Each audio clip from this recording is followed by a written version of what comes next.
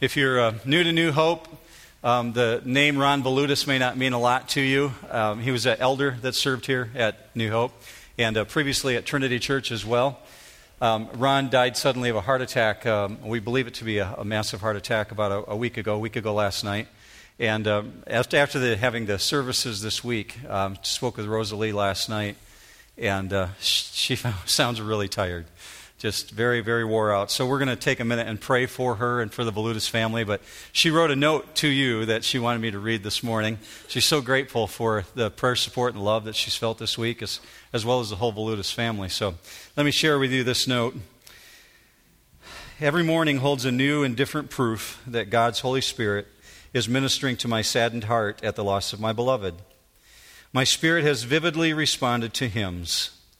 The book I'd meant to put away, it's called A Vision of His Glory. She saved it and has been reading out of it this week. It's a book by Anne Graham's Lotz. It's a real comfort in some of the things I hardly understood before.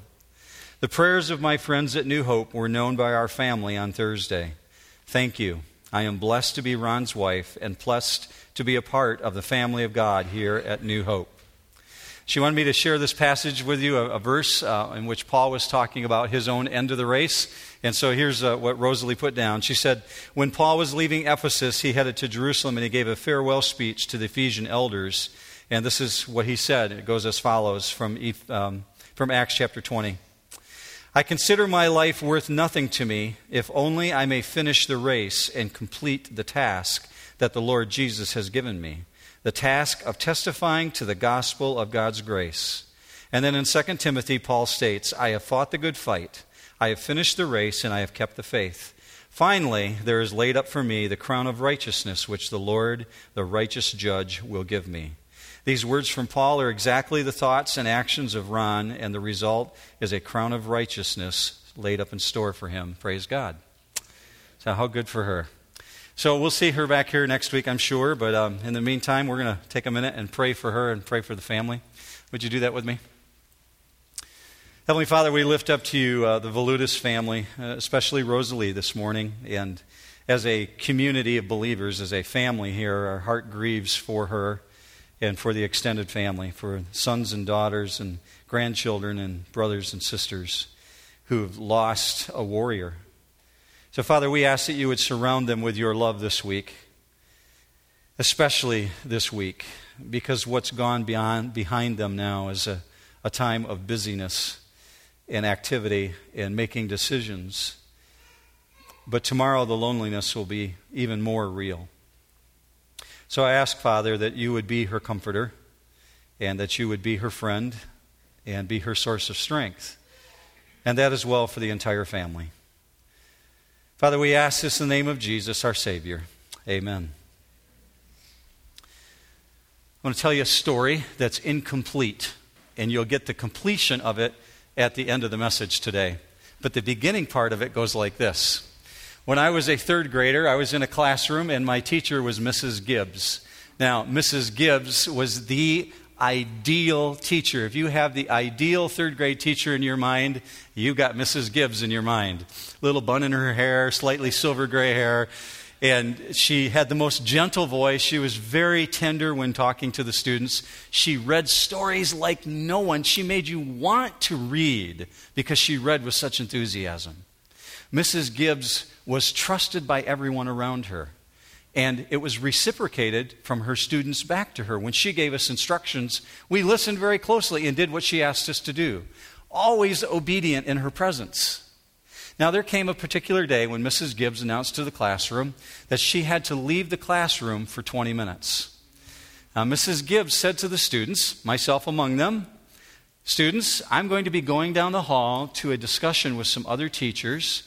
You will be unsupervised for 20 minutes. Can you imagine that happening today?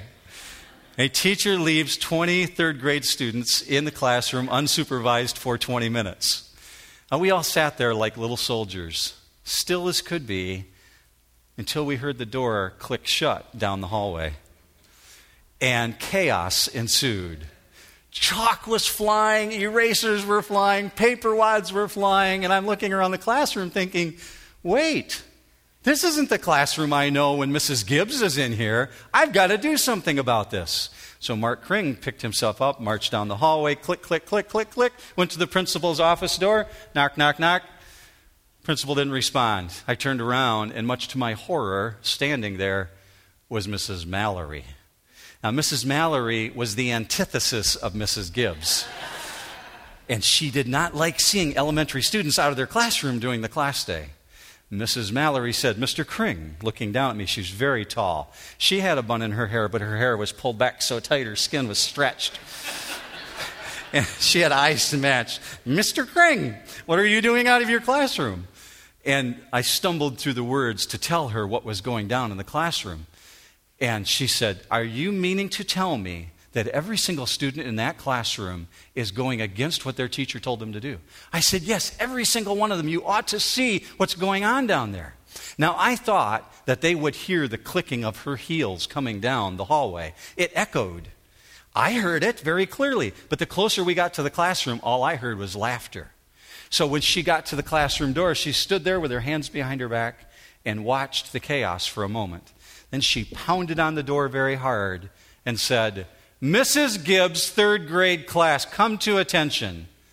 Everyone stopped in mid-throw, put their arms down. She said, "As a class, you will sit down, take out a piece of paper, and you will write for the next 20 minutes an apology note to Mrs. Gibbs, upon which, when she returns to this classroom, you will walk up to her one by one and present your apology note to her, explaining what you did wrong, and then you will take your seat again."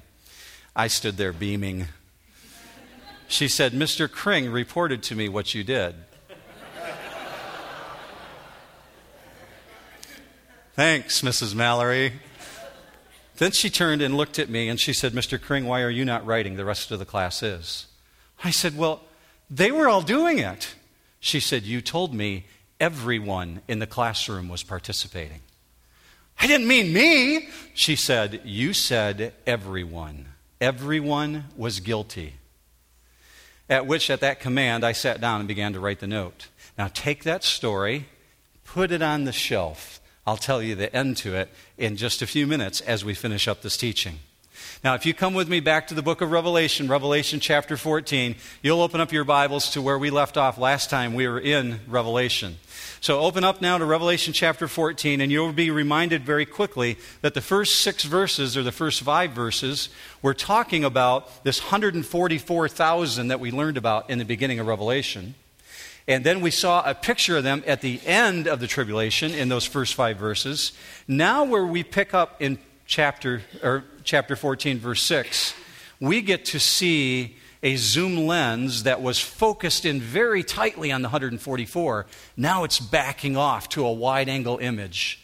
And the wide-angle image that we get from verse 6 to verse 20 is an overall comprehensive view of the last part of the tribulation period. Think of it in terms of being like a preview of coming attractions. You go to the movie theater, you sit down, and it seems like it goes on forever, but they show you previews of coming movies. That's what chapter 14 is like in these remaining verses. It's a preview, not in detail, but an overarching preview of what's coming next. So pick up with me in verse 6 of chapter 14. "And I saw another angel flying in mid-heaven, having an eternal gospel to preach to those who live on the earth, and to every nation and tribe and tongue and people. And he said with a loud voice, 'Fear God and give him glory, because the hour of his judgment has come. Worship him who made the heaven and the earth and the sea and the springs of waters.'" So when John looks and he says he looked and saw an angel in mid-heaven, specifically the Greek word is saying noonday, the high part, the apex of the sun. He's looking at the highest point of the sky. Everyone can see this being. And what is this being doing? It's preaching a gospel, but not specifically a gospel like we use the phrase so loosely. It says an eternal gospel, an everlasting gospel. Why is that word used? It's important that you get this word down, eternal, because it applies to where we're going in this text. The word eternal means this, and it's pronounced ainos. It's a difficult one. I'll take my Greek hat off. A-I-O-N-I-O-S. Aionios. There we go. So the shortened version of it is Ion, A-I-O-N. Aionios means the extended version goes on and on. So look at the definition for it. Eternal, forever, everlasting, perpetual. Okay? So the gospel that he's declaring means there's an eternal salvation, meaning it relates to all of eternity. And it's a gospel of salvation. It's told specifically that this gospel impacts eternity for the beings on earth. What is this gospel that it's talking about? Jesus promised that before the end of the world would come, that every single person on planet Earth would hear the gospel of salvation. That the end wouldn't come until it happens. So this angel's role is to reach anyone who hasn't heard yet. So what we see here going on in Earth's very darkest hour, the bleakest time ever in the history of man, God gives one final opportunity. Pay attention! Listen! There's a message here to be told. Doom is coming. Judgment is coming. And it says specifically, every nation, every tribe, every tongue, and every people group. Comprehensive. Every single person. What's the message? Look closely at the text. Fear God and give him glory. Now, does it not seem redundant at this point? I think where we've been. All the way back to Revelation 1, moving forward over the last 28 weeks. Plague. Massive death. Burning up of the grass, burning up of the green things, water turned to blood in the oceans. 2/3 of the earth's population in some way killed. We've seen this warning over and over and over again. Yet here, in these last times, God's exhibiting grace. He's giving one last chance. Fear God and give him glory. So you see here the God of grace and the God of mercy saying, it's not too late. Change your behavior and come back to me. He's calling sinners again. And look how he's doing it. The angel says, worship him who did what? Who made heaven, earth, sea, and springs of water. In other words, creation. The created universe is all the evidence that's necessary to speak against sinful behavior and say, wow, look how magnificent this planet is that we live on. There is a God of order behind this. How could this exist absent of a God of order? A God who planned and purposed it. That's why Romans 1 says, no man will die with an excuse. Matter of fact, it specifically says man is without excuse because of creation. So this angel is pointing everyone and saying, worship him who made the heavens and the earth, the sea and the springs of waters. Look at creation and allow it to call you back to God. He's echoing what the Old Testament writer said. Look with me on the screen, Psalms 19, 1 and 2. The heavens declare the glory of God. The skies proclaim the work of his hands. Day after day they pour forth speech. Night after night they display knowledge. Old Testament not enough for you? Jump forward to Revelation chapter 4. We're in the throne room and we see what? Angels falling down before God. Scripture says myriads upon myriads, thousands upon thousands. And what do they declare? Revelation 4:11. Worthy are you, our Lord and our God, to receive glory and honor and power. Why? For you created all things, and because of your will, they existed and were created. Don't let anyone tell you the creation argument is not important to your walk with Christ. It absolutely, emphatically speaks of his majesty. Don't let anyone deny you of that. It is the very expression of his greatness. All of Scripture claims it. So followed up very quickly by that, a second angel appears on the scene, verse 8.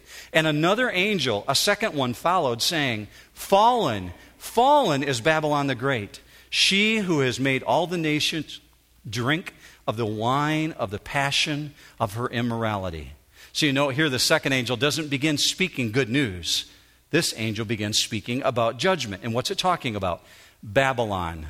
Apparently, when Antichrist arrives on the scene, all of his political power, all of his financial strength, all of his military strength, and all of his spiritual, quote-unquote, religious strength is going to be encompassed in this realm known as what Scripture calls Babylon. Whether it's a literal city or not, we do not know. Does it represent one of the major cities of the world? We do not know. But full circle, history repeats itself because Babylon was the ancient empire in the Old Testament which rebelled against God and resisted and pushed away from God, rejecting everything that God said man was supposed to do. So here we see full circle, history repeating itself. And so Scripture says she made all the nations drink of her immorality. So Babylon in Scripture is personified as a harlot. You'll learn more about the destruction of Babylon itself, the empire, in chapter 16. So now a third angel shows up, verse 9. Then another angel, a third one, followed them, saying with a loud voice, "If anyone worships the beast and his image and receives a mark on his forehead or on his hand, he also will drink of the wine of the wrath of God, which is mixed in full strength in the cup of his anger." Now, this third angel that shows up has this word associated with it that you learned a few weeks ago, megas. It says the voice of the angel was huge, a megas voice, a large, loud voice. Why? So that all of creation could hear it. No one could deny that they hadn't heard this warning. First angel proclaiming the good news. Second angel saying, turn to God. Look at his creation. Third angel now showing up saying emphatically, if anyone rejects God, they have a serious outcome to deal with. Talking about the wrath of God being represented by a cup of wine. Now that goes all the way back to the Old Testament. I'll show you on the screen. Jeremiah 25:15. For thus the Lord, the God of Israel, says to me, take this cup of wine of wrath from my hand and cause all the nations whom I send you to drink it. This goes back to when God was talking to Jeremiah, the prophet to Israel. And he said, Jeremiah, you're going to go out and proclaim to the nations, if they reject me, they're going to drink from my wrath. So this picture is being repeated again in Revelation. God's wrath that's been restrained through history is about to be unleashed.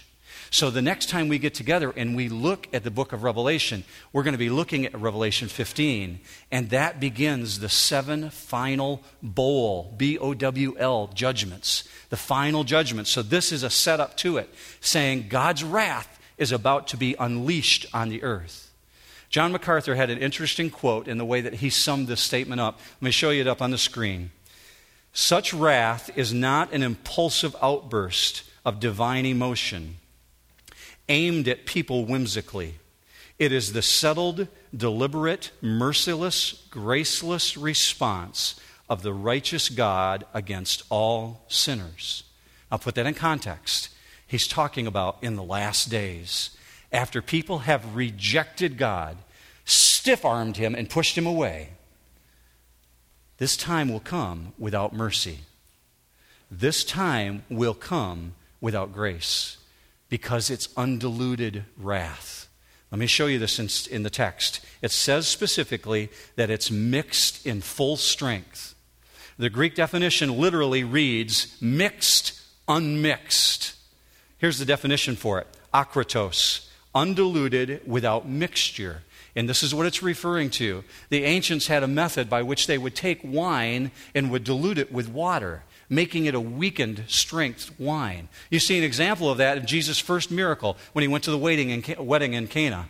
And Jesus performed the miracle. They had great wine. Well, what they're explaining here is that God's wine, his wine of the wrath of his anger, will be undiluted. There's no mixture. There's nothing to weaken it. There's no trace of compassion. Now, what we step into here, church, this next portion, I step into with a profound understanding that I can't hesitate at all. Many churches hesitate to teach this truth that's coming next, but it is a truth of Scripture. And so I enter into it with sorrow on my heart. But unhesitatingly, we move forward to look at what happens to those who reject God. And hear me very clearly on this. It is not our position as followers of Jesus Christ to condemn anyone. That is God's role. He is the judge. Scripture explains very clearly, He alone makes the decisions about the outcome of individuals' lives. But what He says right here in verse 10 is that those who reject Him will meet with a destiny they never anticipated, being so wrathful. Look at the definition and we'll look at the explanation. Verse 10, section B.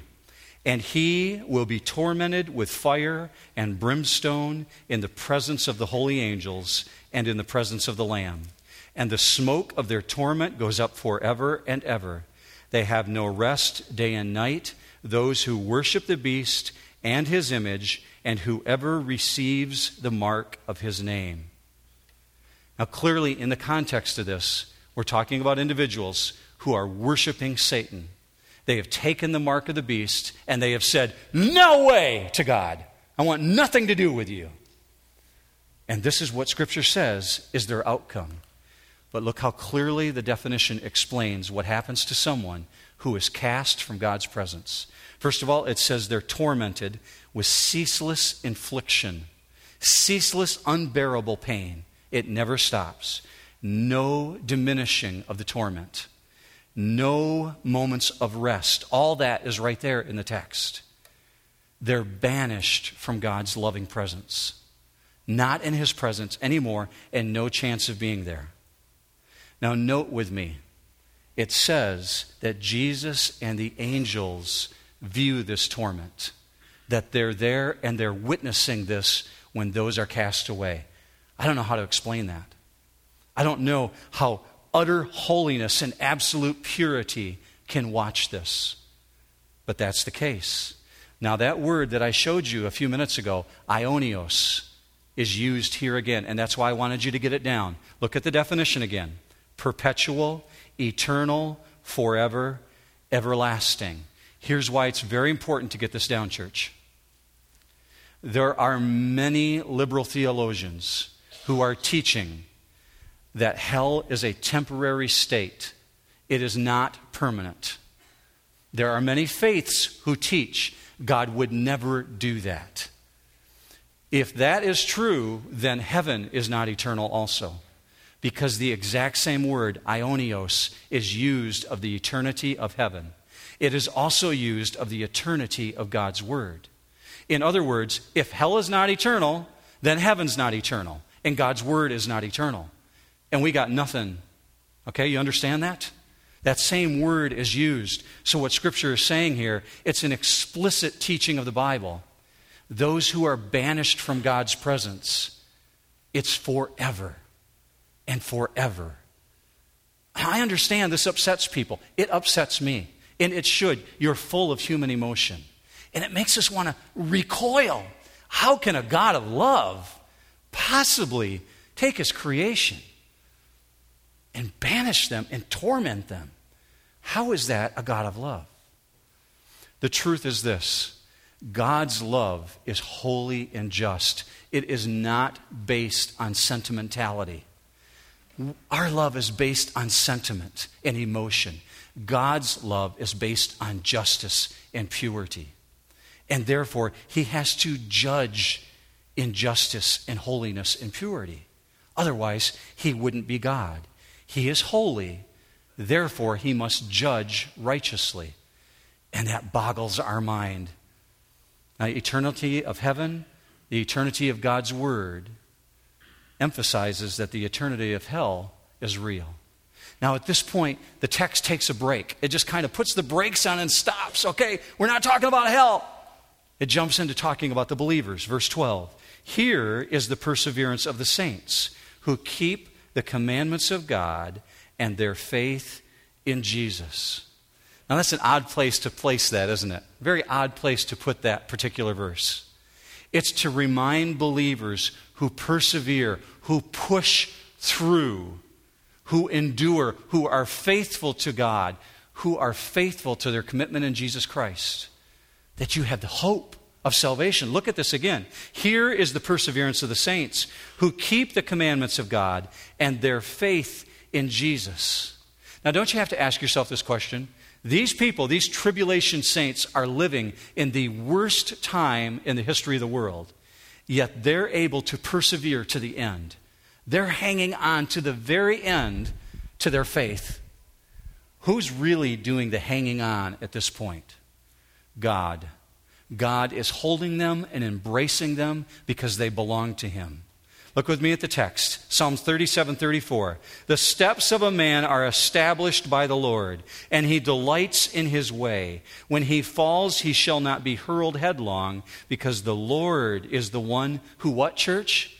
Who holds his hand. God holds the believer. God protects the believer. Now, that's not to say that a believer can go out and live however they want. They can live like hell because they belong to Jesus. That's not what the text is teaching. What it's saying is true believers are identifiable. Because why? It says it right there. Because they keep the commandments of God and their faith in Jesus. I'm not teaching that someone can't make mistakes. We are all full of mistakes in our lives. Every single one of us. And it's the grace and mercy of God that draws us back in. But what the text is teaching is those who are identifiable, the perseverance of the saints, they're faithful to God and His commandments, and their faith in Jesus Christ. Now, John sees something very remarkable. He hears this voice coming from heaven, and it's talking about those who die in the Lord. Verse 13, and I heard a voice from heaven saying, write, blessed are the dead who die in the Lord from now on. Yes, says the Spirit, so that they may rest from their labors, for their deeds follow with them. Now, if we take this in context, it's specifically talking about the tribulation believers at this point. There's a principle that's there, though. Here it says, from now on, meaning those who are in the tribulation, those who die, they're in the Lord, and their deeds are going to follow with them, and they're going to rest from their labors because they've lived in this terrible time of persecution. But the principle still applies to all of us. Are we blessed if we die in the Lord? Yeah? Are we blessed if we die in the Lord? Absolutely. Come on, this is participatory, you guys. Okay? We are blessed if we die in the Lord, and our deeds do follow with us. And we rest from our labors. So while this is speaking about all of us, in the context, it's talking about the tribulation saints. They're fortunate because they've been through some horrible time. And that's why you see the Holy Spirit, who cares about every one of us, saying, yes, absolutely yes, with a strong affirmation. And then John gets a whole new, shocking vision. Let's look at what he saw. Verse 14. Then I looked, and behold, a white cloud, and sitting on the cloud was one like a son of man, having a golden crown on his head and a sharp sickle in his hand. Now remember, John has never seen Jesus like this before. John has seen Jesus on the cross. John has seen Jesus at the ascension. John has seen Jesus walking along the shoreside. He's even seen him in Revelation 1, like we saw in the beginning, as the lamb that had been slain. But he's never seen him on a cloud with a diadema on his head, this crown, the ruler coming back. Remember, Jesus' first coming was in humiliation. So that's what John's accustomed to. Look with me up on the screen, Philippians 2:6. Although he existed, speaking of Jesus, although he existed in the form of God, did not regard equality with God a thing to be grasped, but emptied himself, taking the form of a bondservant, and being made in the likeness of men. Being found in the appearance as a man, he humbled himself by becoming obedient to the point of death, even death on a cross. John understood that. Jesus came as the humble servant. Now he's returning as the supreme king. Jesus came in humility. Now he's coming in majesty and glory. Do you remember the last question asked of Jesus before he was crucified? Sanhedrin is gathered together. They have him on trial in the courtroom. And one of the leaders of the Sanhedrin says to him, tell us the truth. "Are you the Christ, the Son of the living God?" Now, this is a man who's about to be killed because of what he believes. What was his response, church? Look with me up on the screen. You'll see it, Mark 14:62. "I am, and you shall see the Son of Man sitting at the right hand of power and coming with the clouds of heaven." That's what John saw. The approach of Jesus Christ returning to earth. That's why he says, "Wow, behold." The word is idou, I-D-O-O-U. And it means he was shocked. Now, what does he see in Jesus' hand? He sees a sickle. Any of you that grew up on a farm knows what a sickle is. If you haven't seen one in the history books, I'll explain it for you, but it's got a long wooden handle with a sharp metal blade, and the harvester takes it and swings it across the crop. And the blade is so sharp, it harvests everything in its path, cutting it down. You see here the image of Jesus reaping his enemies, cutting down the path, cutting across the field. Why? Because we're told specifically that the earth is ripe. Look with me at verse 15. "And another angel came out of the temple, crying out with a loud voice to him who sat on the cloud, 'Put in your sickle and reap, for the hour to reap has come, because the harvest of the earth is ripe.' Then he who sat on the cloud swung his sickle over the earth, and the earth was reaped." Now remember, first three angels that showed up, they're pronouncing that judgment is coming. The fourth one shows up and brings a command of judgment, saying it's time to carry it out. And he's got a loud voice too, a megas voice, and he shouts it out. But here's something very interesting, church.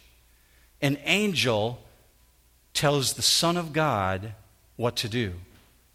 An angel brings a command. Another angel came from where? Out of the temple, crying out with a megas voice to him who sat on the cloud.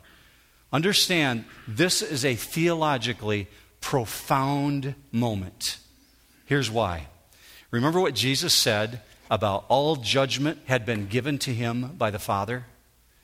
It comes from John chapter 5 and verse 22. This is what Jesus said. I'll read it for you. Verse 21. "For just as the Father raises the dead and gives them life, even so the Son gives life to whom he wishes." Verse 22. For not even the Father judges anyone, but he has given all judgment to the Son."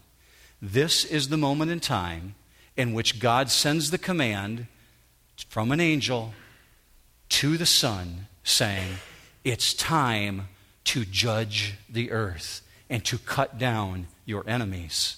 That's what's unfolding here. This word used specifically saying it's ripe for judgment. You'll see it up on the screen. Exranio, shrivel, mature, dried up, be ripe, wither away. It's a phrase that was used by fruit farmers, speaking specifically when their fruit was rotted, when it was no longer good for anything, when it was beyond the point of any use whatsoever. So this command comes from God to the Son saying, it's time. They are no longer redeemable. Harvest the earth. Cut down your enemies. So it says he swung the sickle and the earth was reaped. This is one of the most straightforward, sobering statements in all of Scripture. Jesus, without any hesitation, straightforward, without fanfare, carries out the judgment. The Father commands it, the Son carries it out. And Jesus implements judgment because he's the judge. You'll find in a couple weeks that the gruesome details of what takes place during this period of time will unfold in Revelation chapter 16. It's very specific and it's very horrific about what will happen when this battle takes place. These last 7 bowl judgments. And it culminates in one thing. It culminates in what we call the Battle of Armageddon. Look with me at the next verse, verse 17. And another angel came out of the temple, which is in heaven, and he also had a sharp sickle.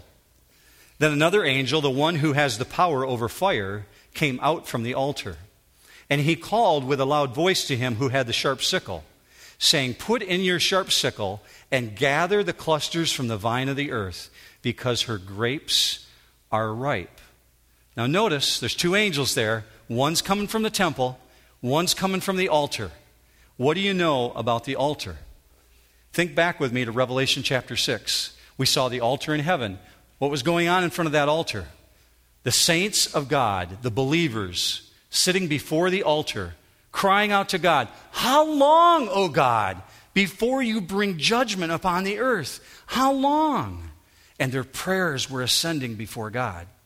Now put on your Old Testament thinking caps, those of you that were raised in church. Think back to the time of the priest, the time of the temple. A priest would go into the temple, and what would he do? He would take fire from the altar, he would ignite the incense, and the incense would go up before God, representing the prayers of the saints. Outside the temple, all the believers of God were praying.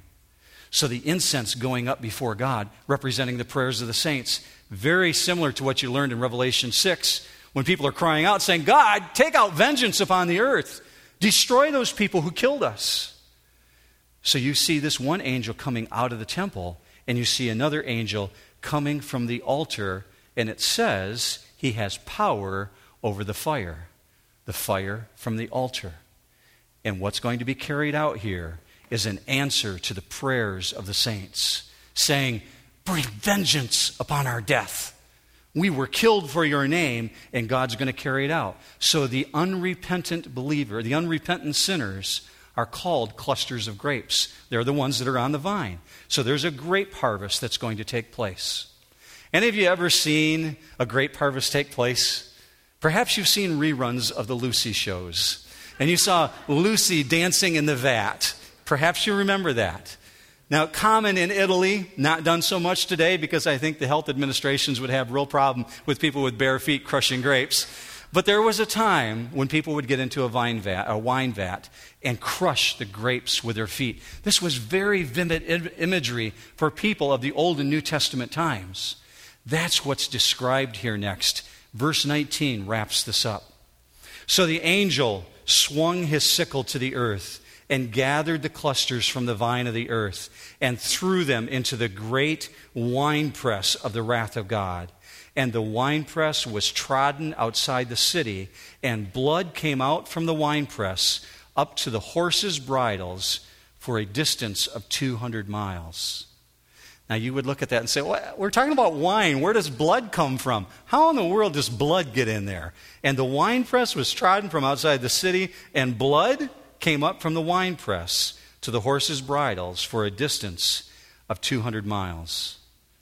Very quickly, all the enemies of God are gathered into one location that represents the winepress. It's called the Valley of Armageddon, or the Valley of Megiddo. If you've been to the Middle East, you've perhaps seen this area. It's a very long span. Scripture promises the very last battle, the last war of mankind, will be in the Valley of Armageddon. It's a wide expanse, and it will host millions of people. Scripture says there will be millions there, so much so there will be so much blood spilt that it will spatter up to a horse's bridle for a distance of 200 miles. That's how many will be killed. Now, you and I, we've heard the phrase Battle of Armageddon. This is not a battle.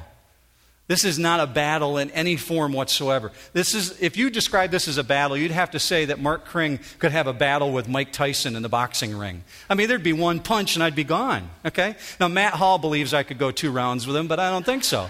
Matt told me that after the first service. I think you could hang in there. And I said, yeah, if you prop me up and hold me. But with one punch, you're down. That's what you're seeing here. This is not a battle. A battle implies there's a struggle back and forth. What Scripture tells us, and you need to read this later today yourself, Revelation chapter 19, you'll see the explanation of the outcome of the Battle of Armageddon, in which the king arrives, and with one word, his enemies are wiped out. The word of the power of God. So you can put this together. These individuals will learn very quickly it is a terrifying thing to fall into the hands of the living God. That's what Scripture says, doesn't it? Hebrews 10:31, it is a terrifying thing to fall into the hands of the living God. So here's the central message, church, from this text. God is not to be trifled with. Yes, He is a God of mercy and justice. And fortunately, we live in a day of grace in which He forgives our wrongs. But our God is not to be forgotten. He is not to be trifled with. He will judge His enemies. He will be victorious over Satan. And He will punish those who oppose Him. It will happen. You can count on it. In His first coming, He came in humility. His second coming, majesty. And we can all use that word. Wow! Behold! Look at this! It's amazing. Because when He comes again, He comes as conqueror. He comes to conquer the earth because He comes as a judge. But here's the truth. Today is a day of grace and forgiveness because every one of us are guilty. Even the third graders in Mrs. Gibbs' classroom. What Mark Kring didn't know when he marched himself down the hallway to the principal's office and knocked on the door is that Mrs. Mallory had been following me. So when I turned around and saw her, to my shock, I thought she was just in the office. She had been quietly stepping behind me to see what I was going to do.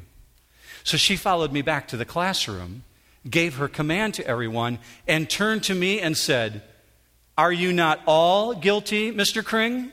Do you remember that part? I said, "Not me. I didn't mean me." What Mark Kring didn't know is that prior to that, Mrs. Mallory had been standing outside the classroom and saw Mark Kring chucking erasers and throwing paper wads. And she knew I was guilty too. We are all guilty, church. Every one of us has offended God in some way and sinned. Every one of us can be redeemed and forgiven of those sins. Amen? Amen. Let's pray.